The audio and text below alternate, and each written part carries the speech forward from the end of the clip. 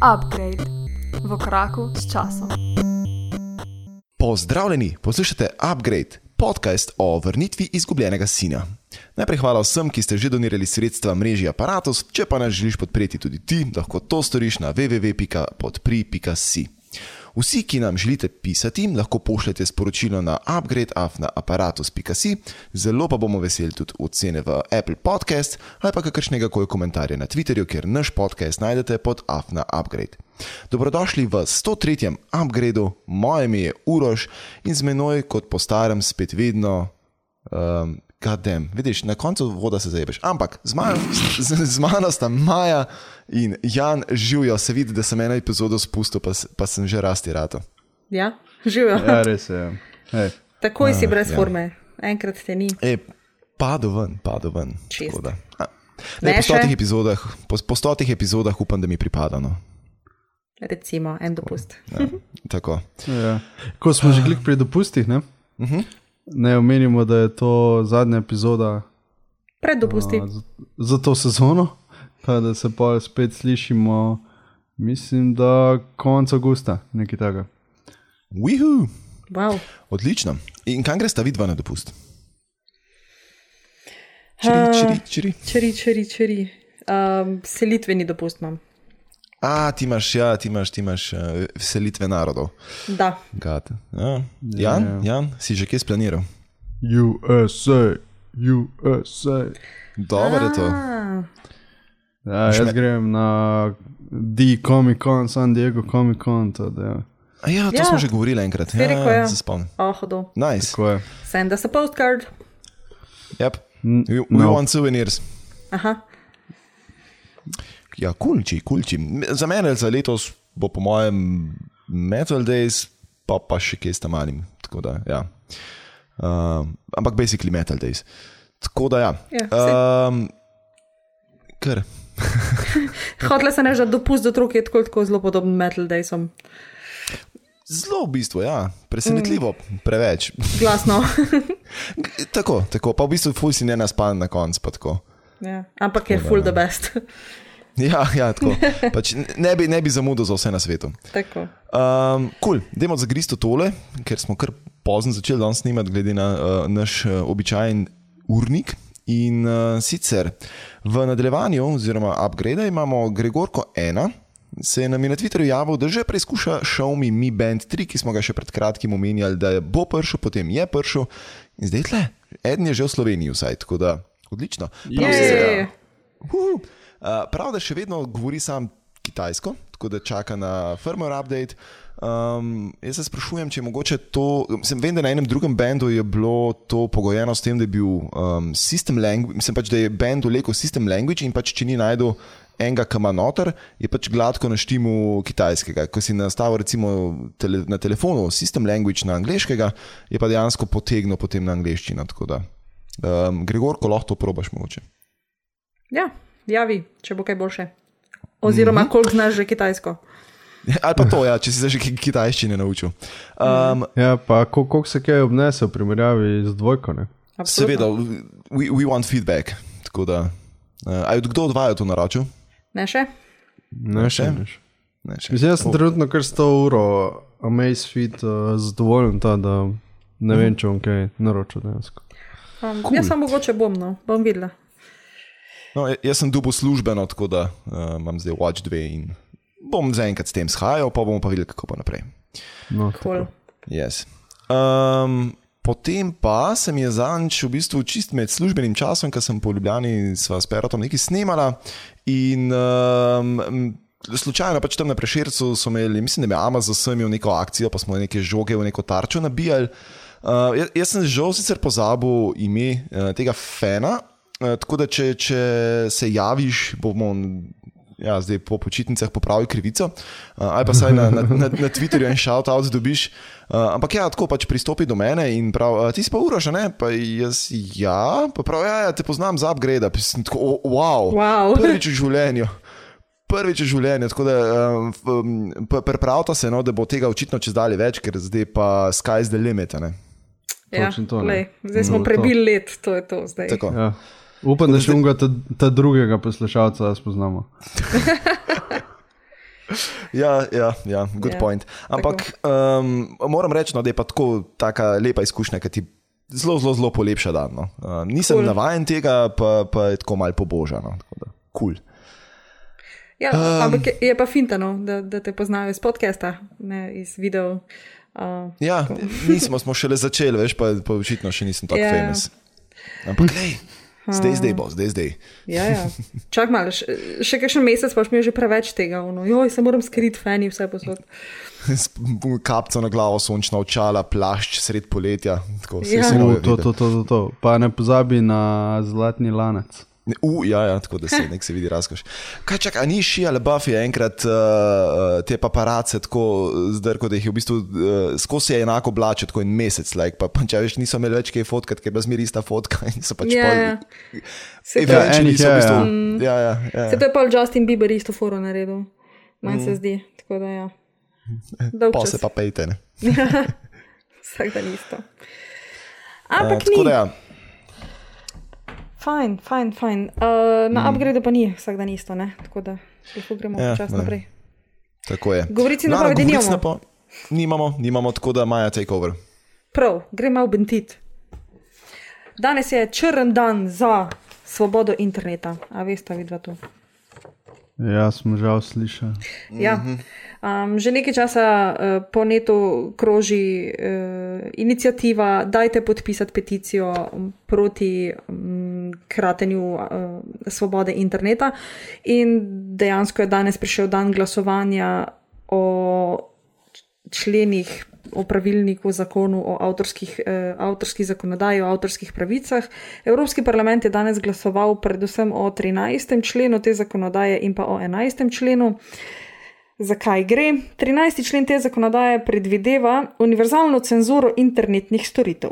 To pomeni, da lahko spletne platforme z veliko podatki, se pravi tiste najbolj popularne, kot so YouTube in ostale, Facebook recimo, ostali socialna omrežja, lahko oziroma morajo zahtevati nadzor in filtriranje vsega, kar bi lahko kršilo avtorske pravice. Kar pomeni, da karkoli objaviš na recimo YouTubeu, se preko nekih algoritmov filtrira in preveri, ali je to zdaj res tvoje avtorsko delo, ali je to slučajno se navezuje na kaj drugega in krši avtorsko pravo.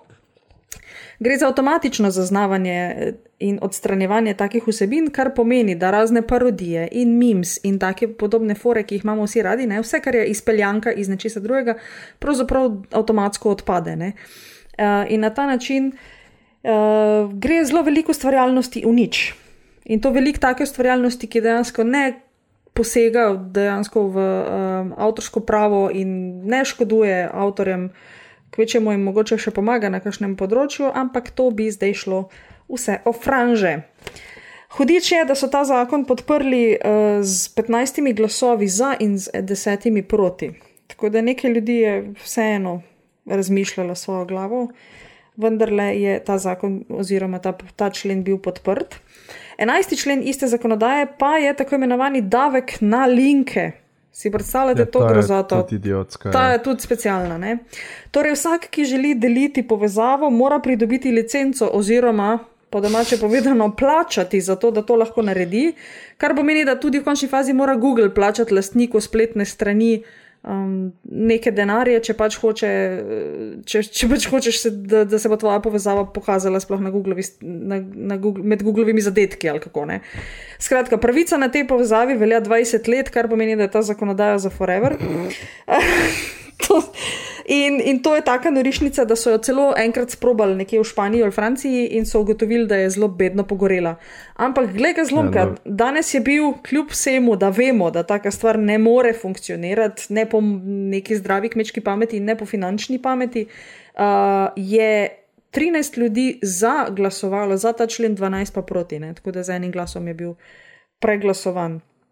Zdaj, to sicer še ni dokončen žebelj v krsti svobodnega interneta. Naslednja bitka se bije na glasovanjih in potrjevanjih teh zakonov med 3. in 5. julijem, tako da je še kakšna možnost, da se glasuje proti tej zadevi. Ampak, ne, spet smo tam, kjer smo že bili, pa v upgradu smo o tem že govorili, ne, o prostem pretoku podatkov, o svobodi interneta, ne o tem, da ti bo operater govoril, kaj lahko gledaš, česa ne, zakaj ti bo zaračunaval in česa ti ne bo. Zdaj pa še tale 2 člena. Skratka, mi gremo nekam v čudne tme. Se bomo pač več prek VPN-ja surfali pa take stvari. To ti pa noben ne bo neč mogel. Ja. Kakšen to pa pač, ne, ja. Mislim, mene najbolj boli, da v bistvu ta 2 člena posegata v bistvu v samo jedro tega, kar je bil internet, mislim, za kar je internet nastal oziroma kar je naredilo internet res to, kar je danes. Ne? Se pravi, prosti pretok informacij na eni strani in pa tudi potem to medsebojno povezovanje, ne? V bistvu reference iz ene strani na druge, da je vse povezano, da je vse pač nekako prepleteno med sabo, ne? In to v bistvu 2 stvari, ne? Ki sta najbolj jedrni za uspeh interneta in pa za to, da v bistvu, mislim, to, kar dejansko internet je, ne, samo po neki definiciji v svojem jedru, to dvoje zdaj gladko povozi. Mislim, what the actual blip, ne? Ja, praktično so izglasovali SAZAS za internet. Približno tako, ampak to so samo zdaj neki interesi določenih korporacij, ki bojo na račun tega lahko fajn služile.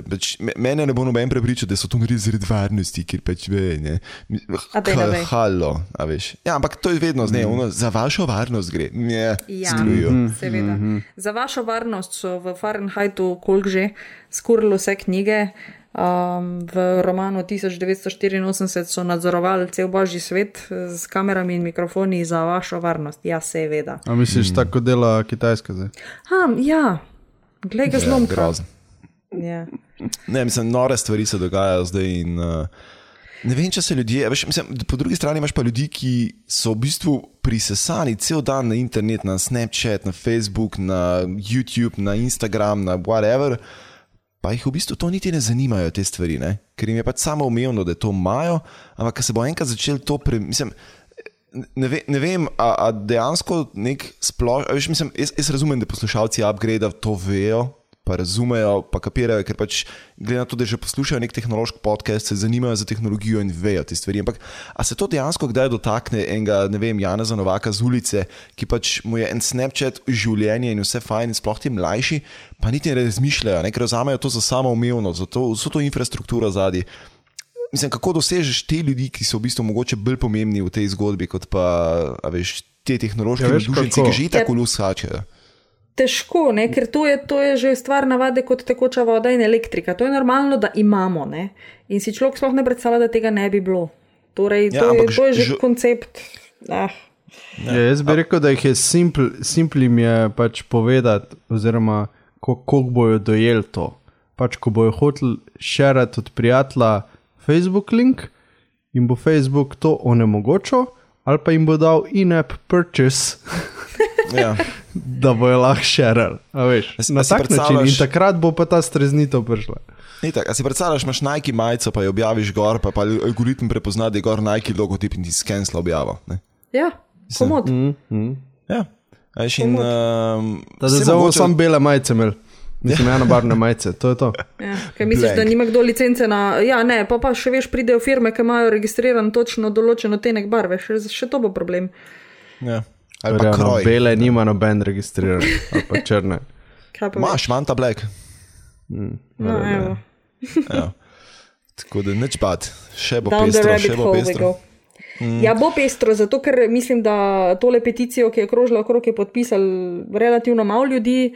Vprašanje, koliko ljudi je pa poslali tisti predpripravljen e-mail, ne, pišite svojemu poslancu. Vse naredil. Bravo. Dobil sem od enega poslanca nazaj. Celo. Pa od nobenega drugega. Lepo. Gade. Mislim, da grejo lahko poslušalci v zapiske, pa je dole en link, kjer je tudi mačkim bolj še to na široko razloženo in tudi kaj lahko še naprej naredijo. In bi bili zelo hvaležni, zelo hvaležni, če greste na to in dejansko kaj naredite, ker najmanj, kar lahko naredite, da pač tipkovnico pa miško uporabite, pa pošljete te stvari, seveda pa pač, če se lahko še kaj bolj angažirate in aktivirate, bi bilo to zelo, zelo super. Za internet gre. No hashtag. Uroša, misliš za Facebook? Ne. Ej, ker smo glih pri tem, malo off topic sicer, ampak danes sem zgovoril z enim mladim YouTube ustvarjalcem z Štajerske, pač ne vem kaj, 14 let recimo, in ima tako pač res močen kanal v Sloveniji. In pa smo malo čistko debatirali glede Snapchat, Facebook, Instagram, ne? In mi je bilo tako pač, jaz na Facebooku načeloma sem dosta, oziroma pač tako redno spremljam stvari, ne? Mislim, ne, da sem zdaj neki, da bi visel skozi gor, ampak ga uporabljam. In mi je tako, on je pa tako nonšalantno in gladko odgovoril, pač ne, Facebook to sploh ni zanimivo, ker pač to je kar preveč informacij. Mislim, tako se je izvenelo, kot da je za njega to nek overload informacij. Ker to se skozi nabira, ne? In pač nima konca. Ne? Recimo Snapchat ima konc, ne? Ko pogledaš vse posnetke, pa na Instagramu, ko pogledaš vse storije, imaš konc, ne? In si obdelal in je cool in si zaključil. In očitno se zdaj mladi dejansko, ne vem, to je zdaj zelo nadelč neko, vam potegnem neko zaključek, ampak očitno se mladi počasi zavedajo tega overloada informacij in iščejo neke stvari, ki jih ne bremenijo preveč. Mislim, še vedno so itak prisesani na te stvari, ampak veš, iščejo nekaj, kjer ima nek konc. Ne? Na Facebooku ti lahko ad infinitum scrollaš dol, pa ne prideš nikoli do podna. Ne?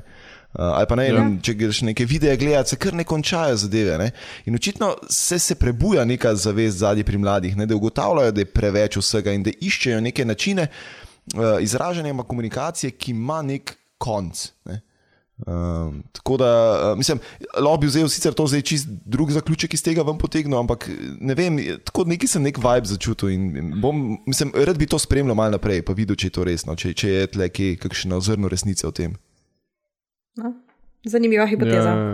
Ja, definitivno. Ok, zdaj bom pa še jaz malo bentil. Dej. In sicer prejšnjem upgradeu sva z Majo povedala vse, kar je Apple predstavil na svoji softverski konferenci, torej developerski. Maja je govorila o tem, kako ni nič predstavil novega hardvera in glih sem odkril odličen post, ki ima naslov On the sad state of Macintosh hardware, torej pač slabo stanje Macove strojne opreme. In sicer, na primer, kdaj so bile stvari kaj posodobljene, ne?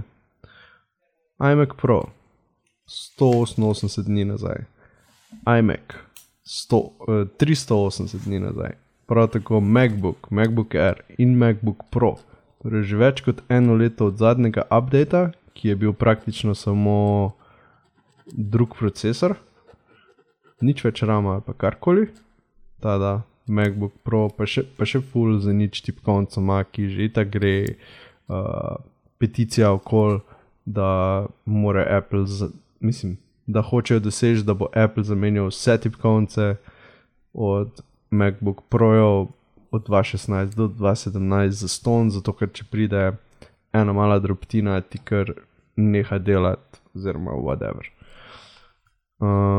Uroš, kak tebi se drži ta tipkovnica? Čeprav ti itak imaš eksterna tipkovnica, ne? Ja, jaz v službi uporabljam mehansko tipkovnico, tako da jaz sklepam, da ravno zaradi tega dejansko ne srečujem toliko težav, ker ne uporabljam 8 ur na dan tipkovnice na MacBooku.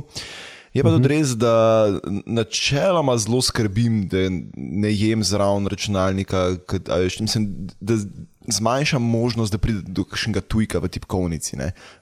Pa ne zaradi tega, ker imam to tipkovnico, pač načeloma, ker skrbim za hardware, pa da ni svinska. Ne? In seveda. Posledično zaenkrat, hvala Bogu, nisem imel težav, berem pa okrog tega toliko stvari, da sam čakam, kdaj sem ena tipka zataknila in kdaj bi imel težave zaradi tega, tako da se ful bojim tega. No? Glede na to, da pač vsi, ki so vsaj nekaj dlje časa to uporabljali, imajo težave s tem, bojkat ne. Definitivno, ja.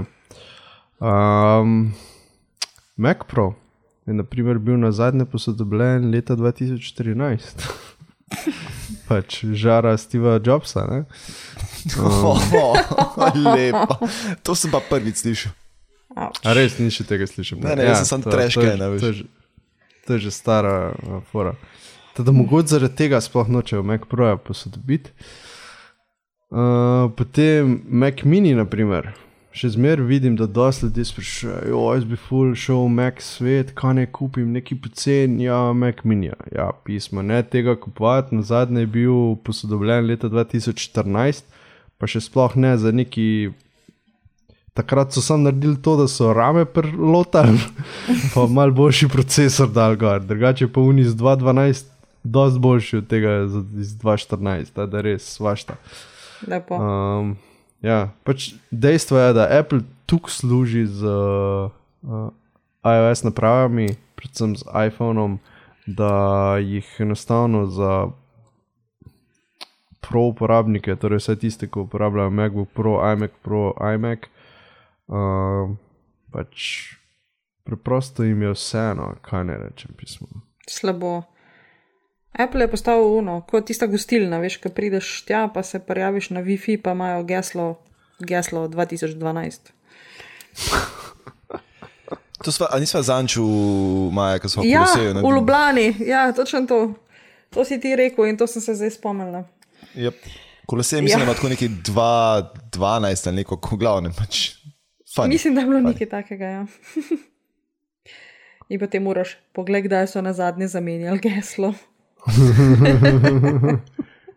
Kar je res. Ja, je slabo. Pa itak verjetno nimajo na guest networku, torej na networku za goste, ampak imajo na vsej mreži imajo še pol vse svoje naprave, ne? Verjetno so blagajne gor, ja, tako da. Ja, bi jih lahko dal po hacku brez problema.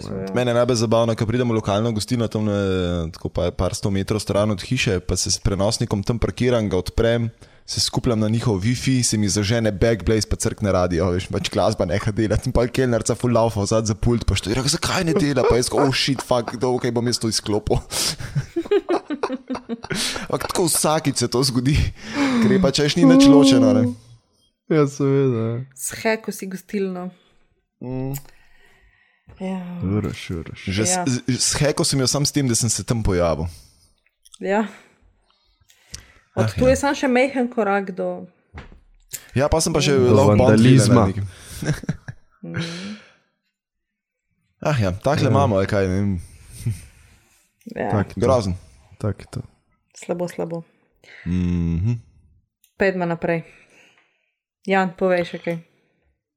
Ok, gremo na strojno opremo. In sicer podjetje Vivo je naznanilo telefon Nix, ki je v bistvu zelo zanimiv telefon, torej je tako kot vsi drugi zdajšnji telefoni skoraj brez roba okoli zaslona, ampak tako kot skoraj vsi zdajšnji telefoni nima tistega smotanega noča, torej ni sprednje kamere in senzorjev tam, oziroma senzorji lada so, nisem čist sure, ampak kamera je pa na zgornjem robu telefona in sicer je na federcu. Torej pač pritisneš, pop-up pride ven, pritisneš, gre nazaj, kar se meni sliši super, ker pač sprednjo kamero, ja, v redu, no, na iPhone-u je uporabljal itak za odklepanje telefona, ampak če bi pač imel še kar na prstni vtis, tako ima ta telefon, ki ima ga vgrajenega celo pod zaslonom, pač super, ne? Res gleda hodovno. Sicer ne vem, če je dejansko zadeva na vzmeti, kako res razumem, je zadeva na nekem motorčku, ki dejansko to porine ven in nazaj noter, ker postavi pol vprašanje, koliko cajta to zdrži prednji crkne. Ja, mislim se tudi, če bi bilo na vzmeti, boh ve, koliko cajta bi zdržal prednji crkne. V bistvu res, ja. Pa ti pa ven skoč, veš, kako na kulju. Ja, pomaš pa skozi zunji, ja, ali pa to, ja, ok. Ker ti odvrči stran. Poliščeš mu feder. Ne vem, če ste sledili, ampak zelo podobno stvar so pri Oppotu zdaj predstavili. S tem, da imajo malo drugačno rešitev. No, se mi zdi, da so kar naenkrat začeli proizvajalci delati neke dokaj inovativne rešitve in Oppo je pač to stvar rešil na ta način, da, veš, kaj so bili včasih neki te slider phone, ki si lahko malo zaslajdo dol, pa si zadnji kos telefona, pa si dubu ven to, kaj je, tipkovnico recimo, pa kaj tazga, ne? Ja, je... No, basically the same thing, sam da imaš zdaj na vrh ven za zaslajdati kamero. Vidim. Ja, s tem, da zadnja kamera se na isti način odpre. Ne? V bistvu pač potegneš iz del gor in imaš na zadnji strani potem dostop do kamere. Ne? Ni slabo, edino kar vidim, da bo problem tukaj, ko se bo ta mehanizem zrabil, boš pač imel skozi odprt, ne? Oziroma tako, se ali pa bo boš svinerijo. Ali pa boš svinerijo. Ja. Ti bo sprusil. Svinerijo že vidim na temlem gifu tule. Ja, ne se to, veš, pa dokler je sam prah je v redu, ka pa ti enkrat noter pesk dobiš ali pa neki, boš pa sprasko, pa še leče fajn zraven in tako naprej. Sem res, ja. Veš, tako da zna biti problem. Vidim, da original bo stal Jurija, Lamborghini verzija pa Jurija 700, tada, v redu je. Ja. Apple džabe. Apple džabe, ja. No, ampak zanimivo, ne, se mi zdi, da so končno se začeli spet mal premikati na dizajnu, ker je bil zdaj zadnje 2-3 leta nič, pa je pa Apple noč naredil, pa smo to, mislim, so to vsi pokopirali z takšnih in drugačnih vzgibov. Zdaj pa očitno so vsi ugotovili, da mogoče pa noč ni zdaj tista stvar, ki jo rabimo in iščejo neke alternativne rešitve. Me je to ful v redu. Pač tudi, če zdaj Vivo Nex ne bo najboljša stvar na svetu ali pa Oppo Find X ne bo zdaj neki ne vem kaj, ne? Imamo še vedno proizvajalce, ki poskušajo nekaj novega, ne? In se v bistvu ne ozirajo samo na druge in kopirajo, ampak dejansko delajo na inovacijah, kar je super zaradi tega, ker pač iz tega lahko samo dobre stvari pridejo. Zdaj, ali ugotovimo, da nekaj ni ok, pa se s tem ne obadamo več, pa preusmirimo, ne vem, moči na druge stvari, ali pa po drugi strani pač ugotovimo, da je full over, nekaj novega smo ugotovili, to bomo zdaj vsi uporabljali, veš, tako da meni je to top, mislim, zakon. Absolutno. To je fajn, da se stvari premikajo. Definitivno. Ok, to je glede teh zanimivih telefonov. Pojmo malo na super računalnike. In sicer ZDA ima spet najmočnejši super računalnik na svetu. In sicer imenuje se Summit. Izdelala sta ga IBM in Nvidia, torej skupno sodelovanje. Zdaj pa malo specifikacije. In sicer usete se, ker tole za proper admin geeke, ker so lepe specifikacije. In sicer sestavlja ga 4608 serverjev, v katerih je 9216 procesorjev, 27648 grafičnih procesorjev, tehta 340 ton in razteza se na 859 kvadratnih metrih. Kar je kar hodone. Moja dnevna. Tvoja dnevna, ja. Redo. Ki ti živiš. Zato ti tako odmeva. Da, jaz sem pač na ulici živim pa pač. Svet je tvoja dnevna soba. Tako, ja, tako.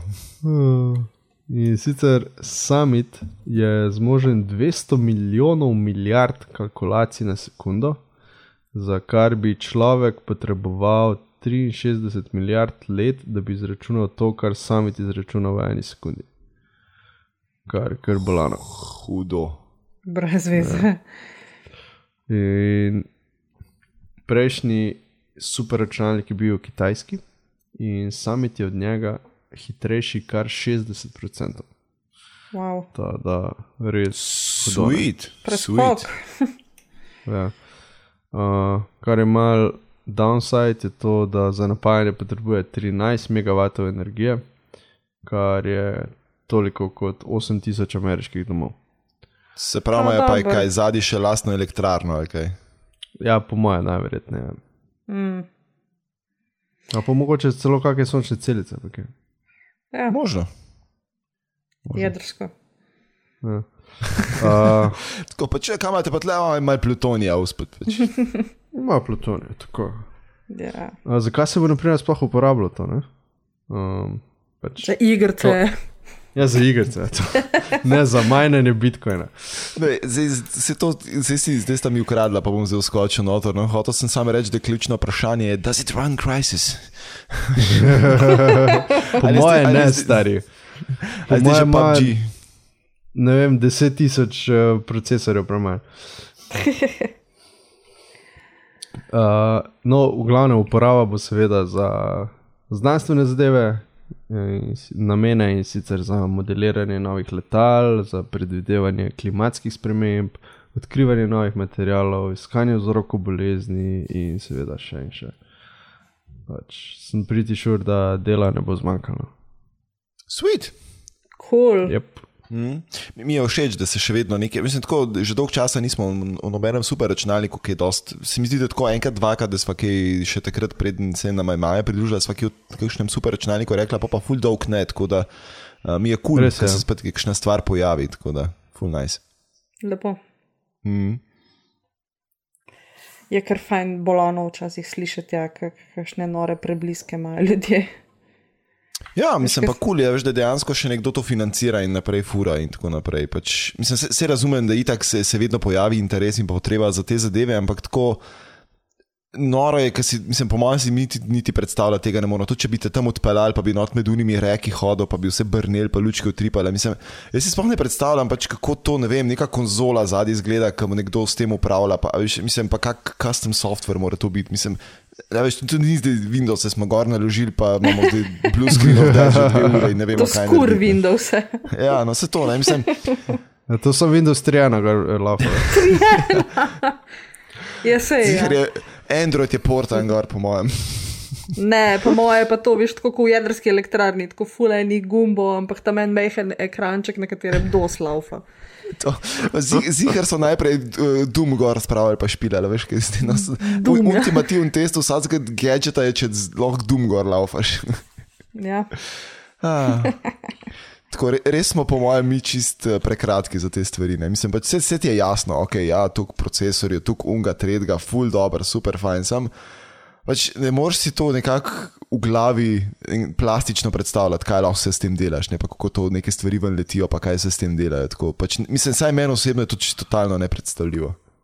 Ja, Sveda. Noro. No, pejdimo na kakšno stvar, ki si jo lažje predstavljamo. Dajmo. Software. Ok, favorite messaging app. Kaj uporabljate? A ti dam seznam ali... Pač iMessage, Facebook Messenger, Signal, to največ uporabljam. Cool. Jaz imam Facebook Messenger, ja, jaz imam Facebook Messenger, Viber, WeChat tam pa tam, celo zdaj, ki je na Snapchatu ali pa na Instagramu se kaj pokomuniciram, ampak to redko. Drugač pa preveč je teh stvari, no, dejstvo. Recimo mogoče, ne vem, na telefonu za SMS tekstov uporabljam. Aha, cool. No, vse jaz podobno, ne, tako da večinoma sem na Facebook Messengerju, to je res. Viber občasno. Tam imam edino grupo z možem in hčerko, smo v grupi, potem pa, kad pravim telefon, pa 3 milijone. Ste, okay. Ja, v grupi smo, veš. Družinsko je to logistično precej cool, ne. Tako? Ja. Mi grede, preden Maja strešta ali oreh, ja. Samo eno vprašanje. Gledam, to je oba dva Facebook Messenger uporabljata. A se sam meni zdi, da se je zadnje cajte zelo razmahnila neka taka zelo sporna vsebina po Messengerju. Ali sam jaz od nekih kolegov kar naenkrat dobivam ogromno nekih takih, ok, da ne bom zdaj preveč mešetaral po nekih pornografskih vsebin. Pač mislim, takih zelo slizi in podobno. Mislim, vse so take kao fun, ampak je tako mal, what the hell. Ali sem sam jaz pač na jahu na neko grupo ljudi, ki se me kar naenkrat lotla in ful tega dobim. Ne vem, kakšne frende imaš. Jaz nimam tega res.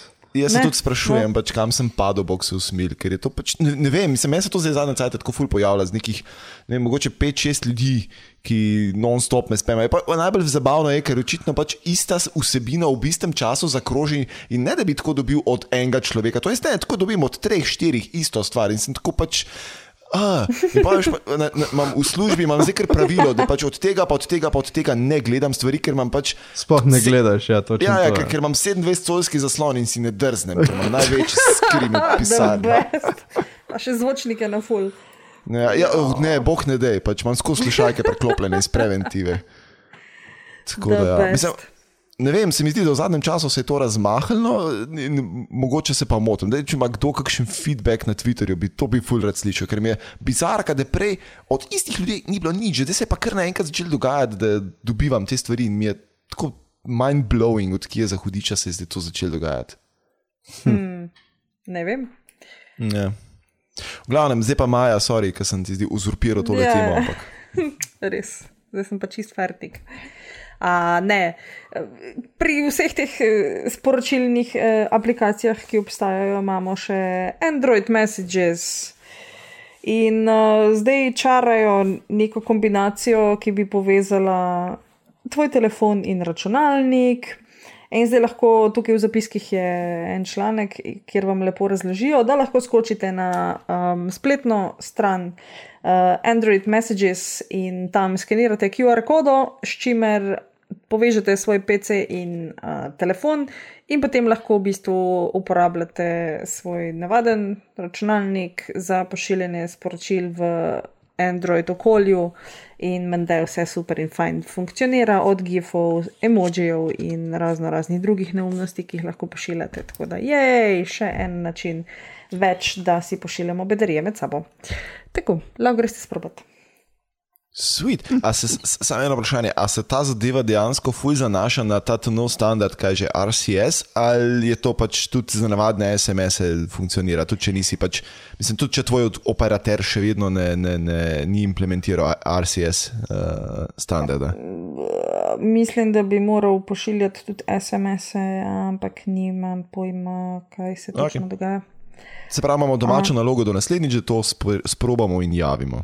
Recimo. Ja, jaz sem že hotela tole sprobati, ampak mi danes ni uspel, ker sem imela čisto totalno gužvo z drugimi zadevami, tako da videla sem ono QR kodo, pa potem dajte skenirati. Tako da praktično tega še nisem sprobala, imam pa namen, da videla, kaj to sploh je pa... Mislim, mene tole čisto epska rešitev, ker je to ena stvar, ki sem jo mogoče najbolj zavidel iOS userjem, ki so imeli iMessage, mislim, če so imeli še Maca zraven, ne? Ker si lahko v bistvu dejansko z kompa odgovoril na SMS, da njim to treba, telefono roke vzeti, ja. Ja, točno to. In mi je tole zdaj, če bo to res tudi za navadne SMS-e delovalo, mi je tole godsend, ne? Ja, bi bilo kar dobro, ja. Pa še od platforme nisi odvisen. Ja, tako, ne. Drugače, SMS prek računalnika lahko pošleš, če si Telekomov uporabnik, recimo, ne. Za druge operaterje niti, ne vem, verjetno imajo podobne rešitve. Ja, sem tiste rešitve zelo vedno tako malo convoluted, pa malo moške, pa homepage, pa sem pa tja. Tle imaš pa pač v enem tebu to vedno odprto, pa še če imaš Chrome, verjetno lepo dobiš notification na kompu, tako da sweet. Mislim, meni je tole kar sprejemljivo in fajn. Bi bilo kar fajn, ja. A se spomnite, da so včasih je bilo ful tega, ker si lahko, ker so bile te spletne strani razne, pa si pa pošiljajo SMS-e okolka za ston, to je bila fora, na neke javne računalnike. Ja, najdi.si. Tako, ja, točno. Pa smo iskali na javne računalnike v knjižnicah, pa na faksih, pa ne vem, kje še vse, pa smo SMS-e pošiljali za ston, ker je to bilo tako svinsko drago.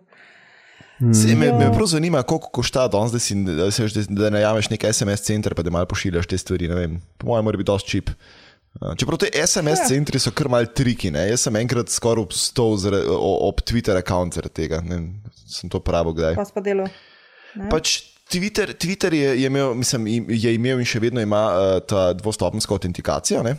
In to je pač pri njih laufalo preko SMS-a, ker pomeni, ti si dobil SMS in kodo v kucu še dodatno noter in bilo to. In jaz sem imel pač to valjda oklopljen, ker je pa to bolj varno.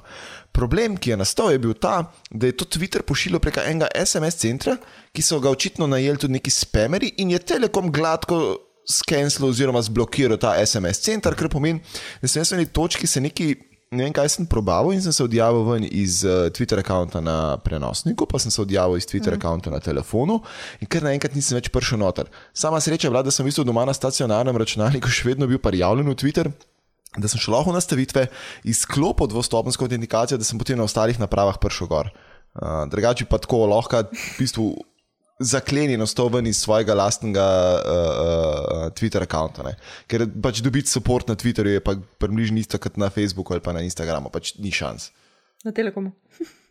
Ja, no dobro, pač ne, saj sem takrat s Telekomom to skomuniciral, pa so rekli, ja, mi smo to zblokirali in to je bilo to. In jaz sem bil pač full fine, ja, mislim, dajte saj povedati, ne vem, pa vem, da sem takrat full na Twitterju vse opozarjal, da ne izklopijo to, če se le da, saj začasno. Tako da ne vem pa, če ima Twitter zdaj kakšno opcijo, da imaš ti pač, ne vem, ala Google Authenticator ali pa OTI ali pa nekaj, veš, da si to tam neke kode generiraš, da nisi odvisen od enega SMS centra, ker to ni najbolj cool, ne. Ja, to je pa res grozno, kar se ti je zgodilo. Ja, mislim, lahko bi se slabo končali, na srečo se ni. Tako da. Ja. Pa vsi followerji, vse bi šlo. Ja, vse bi šlo. Ja. Ok, še ena nova stvar strani Google in sicer Google Podcasts app je na voljo. Če greste v zapiske, bomo magari še polinkali direktno do appa, drugače pa greste v Google Play Store, pišete Google Podcasts in vam najde aplikacijo, ki je Google zdaj izdal namensko za poslušanje podcastov, kar je v bistvu super in zadeva prinaša par zanimivih novosti. Predvsem mi je bilo zanimivo tole, kar sem zasledil. Prva pomembna stvar je, da najdete noter upgrade, tako da to ni problema. Zadeva je brezplačna, seveda.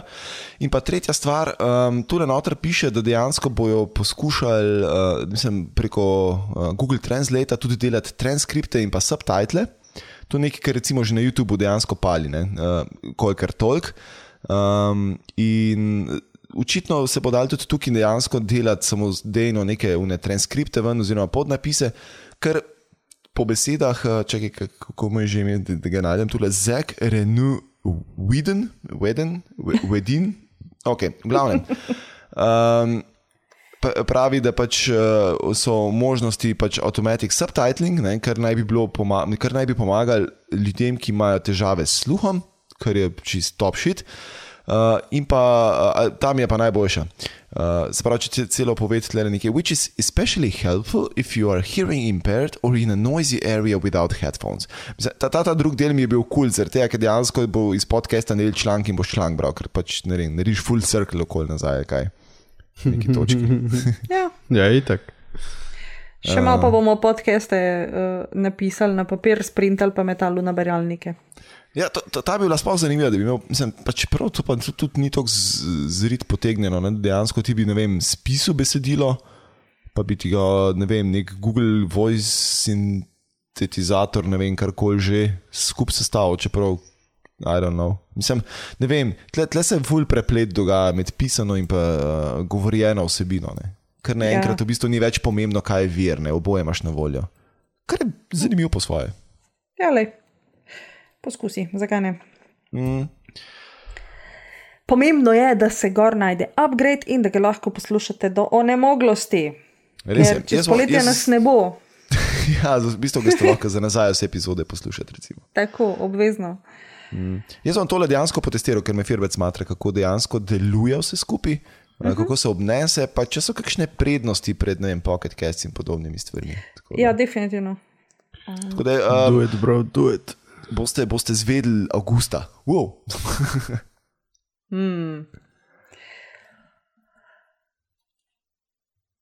Prav. To je pa awkward silence. Smo že pri zanimivostih. Ja, smo.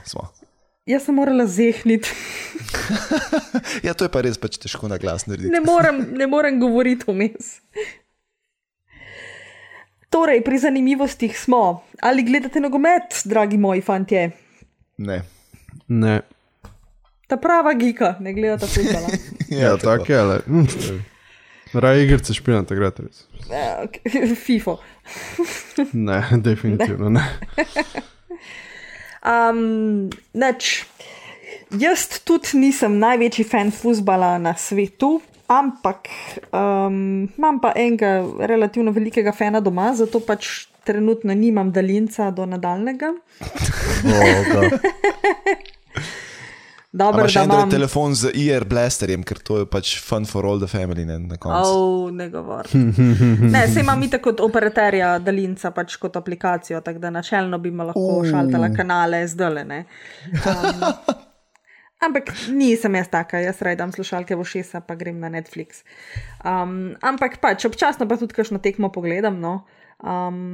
In zadnjič sem gledala slučajno tole tekmo med Argentino in Islandijo. Ne zaradi Mesija, ampak in gledava tekmo in okrog igrišča so seveda tisti bannerji, dot paneli, skratka, in tam gor se vrtijo razne reklame in potem seveda tudi kar naenkrat začnejo tam okrog skakljati koze. Lepe animirane kozice skakljajo okrog igrišča in vsake toliko časa se pojavi napis Greatest of all times. In jaz tako, jasno, upgrade, ne, greatest of all times, pa kozice, pa to, ne, sweet, Adidas nas podpira, ne. Sem že imela napisan v glavi mail, kako bom Adidasu predstavila to štorijo, ne, da bi pa res lahko nas podprli, glede na to, da smo vsi tako fani kozic, ne. Res je? Ja. Pa ni šlo toliko za kozice, kot je šlo v resnici za Lionela Messija, ne, ki mu občasno rečejo greatest of all times, bodimo pošteni, tip je vseeno dober. Ne. In pač Adidas se je malo pošalil na njegov račun, ne, v smislu greatest of all times, če damo to skupaj v kratico akronim, dobimo ven GOAT in namesto tega so pač dali kozice, da skačejo okrog. Pač igra z besedami. Ne. In je stvar dosti simpatično izpadla, da je nazadnje potem Messi še na Twitterju objavil še svoj portret z eno mlado kozico v roki. Tako da ja, jaz pa že tako vesela, no, da smo dobili novega sponzorja. Tako da Adidas Slovenija, če nas kdo posluša, lahko, ni problema. Ja. Mi smo odprti za predloge. Ja, sem to ne pomeni, dejte nam kozico. Ker ne vem, kdo jo bo imel. Uroš je lahko, Uroš je tam sred narave, na podeželju. Lahko Uroš kozica. I'll take one for the team. Ja. Čeprav mogoče bi jo tudi jaz, ne? Ker zdaj se selim v stanovanje, ki bo imelo celo par metrov trave okrog, tako da ne vem, kdo bo to kosil. Ne? Ja, kosilnico rabiš. Ja, Google metode bom očitno užgala. Ne? Ja, Google ima okoli kampusa to. Da je, ja. Sweet. Tako da to, no, koze in upgrade in Adidas. Še kaj zanimivega? Ja, seveda. In sicer Microsoft se je odločil za novo lokacijo svojih datacentrov. Ne, to zdaj sam sprobavajo nekaj za prihodnost. In sicer začeli so že leta 2014 in so potopili tak majhen datacenter s 300 namiznimi PC-ji, da so pač videli, a sploh je možno imeti računalnike na takšni in takšni globini, bo to delal, če noben ne bo sploh prišel jih pogledati. Verjetno prah se ni nabiral, vsaj to je dober. Zdaj so se odločili, da bojo potopili v navadnem kontejnerju, torej takšni kontejnerji, ko so na ladjah, 864 serverjev v 12 serveromarah za vsaj 12 mesecev, tako dolgo, kot jih bodo nadzorovali, kako se obnašajo, kako so temperature, glede na to, da grejo pač pod vodo, ne glih v toplo vodo, predvidevam, da se bojo fajn hladili. Zakaj to Microsoft dela? Oni so ugotovili, da polovica, oziroma skoraj polovica prebivalstva živi nekje 160 km od obale. In če imajo oni več teh datacentrov potopljenih ob obali, lahko hitreje in bolj energijsko efektivno tudi podatke do ljudi spravijo. Oziroma pač ljudje bojo hitreje do njihovih storitev dostopali. Da sliši se zelo zanimivo, imajo pač namene te datacentre narediti, tudi potem za pač nadaljno uporabo in da bi držali v vodi vsaj 5 let in to brez posega človeka. A se bo zdaj oceani segreli na ta račun, pa bo, ne vem, mislim. Sama glas razmišljam, ne vem. Ja, kaj pa vem, če bi jih, ne vem, 1 milijardo noter dal, pa like jaz, da ja, ampak če jih bojo dal pa 100 noter, pa dvomim, no. Ja, I don't know. Mislim, pač to ne vem, da moja glava čudno dela. To je edina stvar, ki je cel cajt razmišljam, kad to praviš. Pač, če bi to ful našopal, no, to pač kaj bi grelce v vodo, ne štimu. Ja, verjetno. Sam še čajno vrečko not potopiš. Mislim, ne bojo minali kripta, no, da se bo malo manj grel. Da se ne bo tu grel, no. I guess. Ampak, a nismo mi pred časom govorili o nekem računalniku, ki ima vodno hlajenje dejansko? In mislim, da bi pa za tak kontejner bili boljši taki računalniki, pa ga zaliješ z vodo, pa bo čist srečen. Ja, mislim, okay, vodna hlajenja na računalnikih so itak že dolgo prisotna, to pač ni zdaj neka Dobro, blazna ni nekaj novost. novega, ja. Ja. Problem je v tem, da pač načeloma slano vodo, mislim, s kakršnokoli vodo, razen s kakšno deionizirano, ne vem, če bi lahko ti komp not potopil, pa čez vodo speljal, da bi to delali zaradi tega, ker so pač te stvari polne ionov, ioni prevajajo štrom in imaš kurčlus in je zadeva pač upsi, ne gre. Ja, Kaput. Načeloma se pa počne to z raznimi mineralnimi olji, ne, ki niso prevodna in se jih da načeloma, se da računalnike not potopiti. Tam je sicer mal problem, kad začne to kakšne plastične dele požirati včasih, tako da je to treba tam biti pazljiv, ampak ni pa tako prvič prišla ta ideja, mogoče na dan, da bi dejansko komp potopil v neko tekočino in jo pač samo tisto tekočino potem poganjal okrog po nekih hladilnih sistemih, pa s tem dobil hladilni učinka. Tako mislim, da Linus Tech Tips so naredili nek akvarij, ki so imeli ful probleme s tem. Pa problem je pač tudi, veš, če imaš to v olje potopljen, ker je vsaka komponenta pol masna in ko to menjavati ali pa kakršnokoli drugo logistično stvar okrog tega delati je ful problem. Tako da dokler laufa je ok, ker se pa kje pokvari, si pa basically screwed, ne, tako da. Ja, res je. Ja, ok. Gremo naprej. Sicer na NASA, ne vem, če smo tole omenjali, ampak se mi zdi, da nismo. In sicer NASA je že maja predstavila helikopter, ki ga bojo poslali na Mars. Kar se sliši zelo zanimivo. In sicer, da bo to del projekta za Mars 2020. NASA je razvila mini avtonomni helikopterček. Dron. Ne, zgleda kot helikopterček, ni dron. Kar pogledaj. Ok.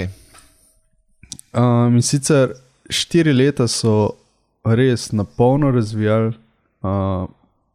uspel jim ga je narediti težkega samo 1,8 kg. Kar je pa zanimivo, je pa, ker pač ima Mars toliko tanjšo atmosfero kot Zemlja, je, da se dva rotorja se vrtita 10-krat hitreje, kot bi se na Zemlji. Torej, s približno 3000 obrati na minuto. In zgleda res hodovno. In sicer to, če jim bo res ratal, da bo prišel tja brez poškodb in da bo potem uspešno zletel, bo prvo plovilo, ki je težje od zraka, ki bo tam letelo. Torej, ki bo letelo na drugem planetu, kot je Zemlja. Tada. Je res dosežek, no. Cool. Mislim, meni se zdi ta fantastična ta zadeva, zaradi tega, ker pač prvič se podali po Marsu transportirati okoli brez... Veš, mislim, te roveri so sicer cool, ampak to se zadeva ukoplje noter, je problem to, je problem uno, tretje. Tu imamo pa zdaj prvič mogoče opcijo, da na hiter priješ za ene strani na drugo, pa raziščeš večjo površino na ta račun, ne? Tako da, sweet. Zagotovo. Točno to, ja. Ne piše točno, koliko dolgo naj bi ta zadeva letela, pač koliko ima avtonomije. Tako da to se bo še, I guess, da pač ugotovili takrat. Itak sem se pač solarne celice pa baterije, ne, si to... Tako je, solarne celice ima, baterija ima, grelc ima, zato da kaj ne zmrzne, ampak zgleda hodovno. Lepo. Nice. A smo konc? In to je zdaj to za 103. upgrade. Tako je. Evo, pristali na Marsu. Ja. A ja, pozabil sem reči, Uroš, dobrodošel nazaj. Si me pustil hangat celo epizodo, da si mi izrazil svojo ljubezen, super. Ne, ja, cool je bilo se vrniti nazaj. Jaz sem malo ven padel čisto zaradi tega, ker sem spet službo zamenjal in delam zdaj neke take stvari, ki mi poberejo dosti časa. Če me spremljate na netu, boste itak videli, kje sem in kaj počnem. Ne bomo zdaj preveč o tem razglabljali. Drugače, spet kak disclaimer, ja? Mislim, tisti disclaimer bo tako slej, ko prej mogo priditi. No, pač se ni skrivnost, no, zdaj sem pač pri Huawei Slovenija delam, ampak ni to zdaj point. No, pač point je bil samo to, da sem zaradi te tranzicije bil dost busy in danes sem si pač končno spet izboril čas, čeprav sem bil še do pred kratkim v Mariboru, pa potem v Ljubljani, pa sem zdaj spet tle, tako da vzame to kar nekaj časa in usklajevanje, ampak do jeseni bojo stvari laufale kot namazane in ne bo problema najti tudi čas za upgrade, ki pač še vedno ostaja ta moja strast, tako da ni panike. Ni bojazni.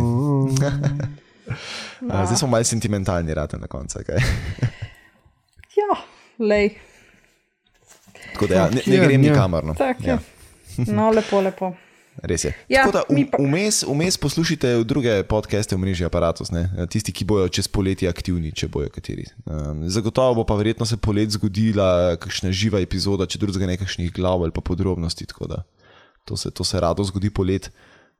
Spremljite Aparatus in pa Upgrade na Twitterju. Ne? Upgrade na Twitterju najdete pa Dafna. Upgrade? Maja, kje najde tebe? Na Twitterju pod Afna Majči8. Jan? In mene na Twitterju pod Afna THNIČR, Tor in Uroš tebe. In mene na Twitterju pod Afna Uros_M. In se vidimo spet kaj, pozno poleti, zgodnji jeseni. Točno tako. Ja, lepe počitnice. Čau. Čau. Čau.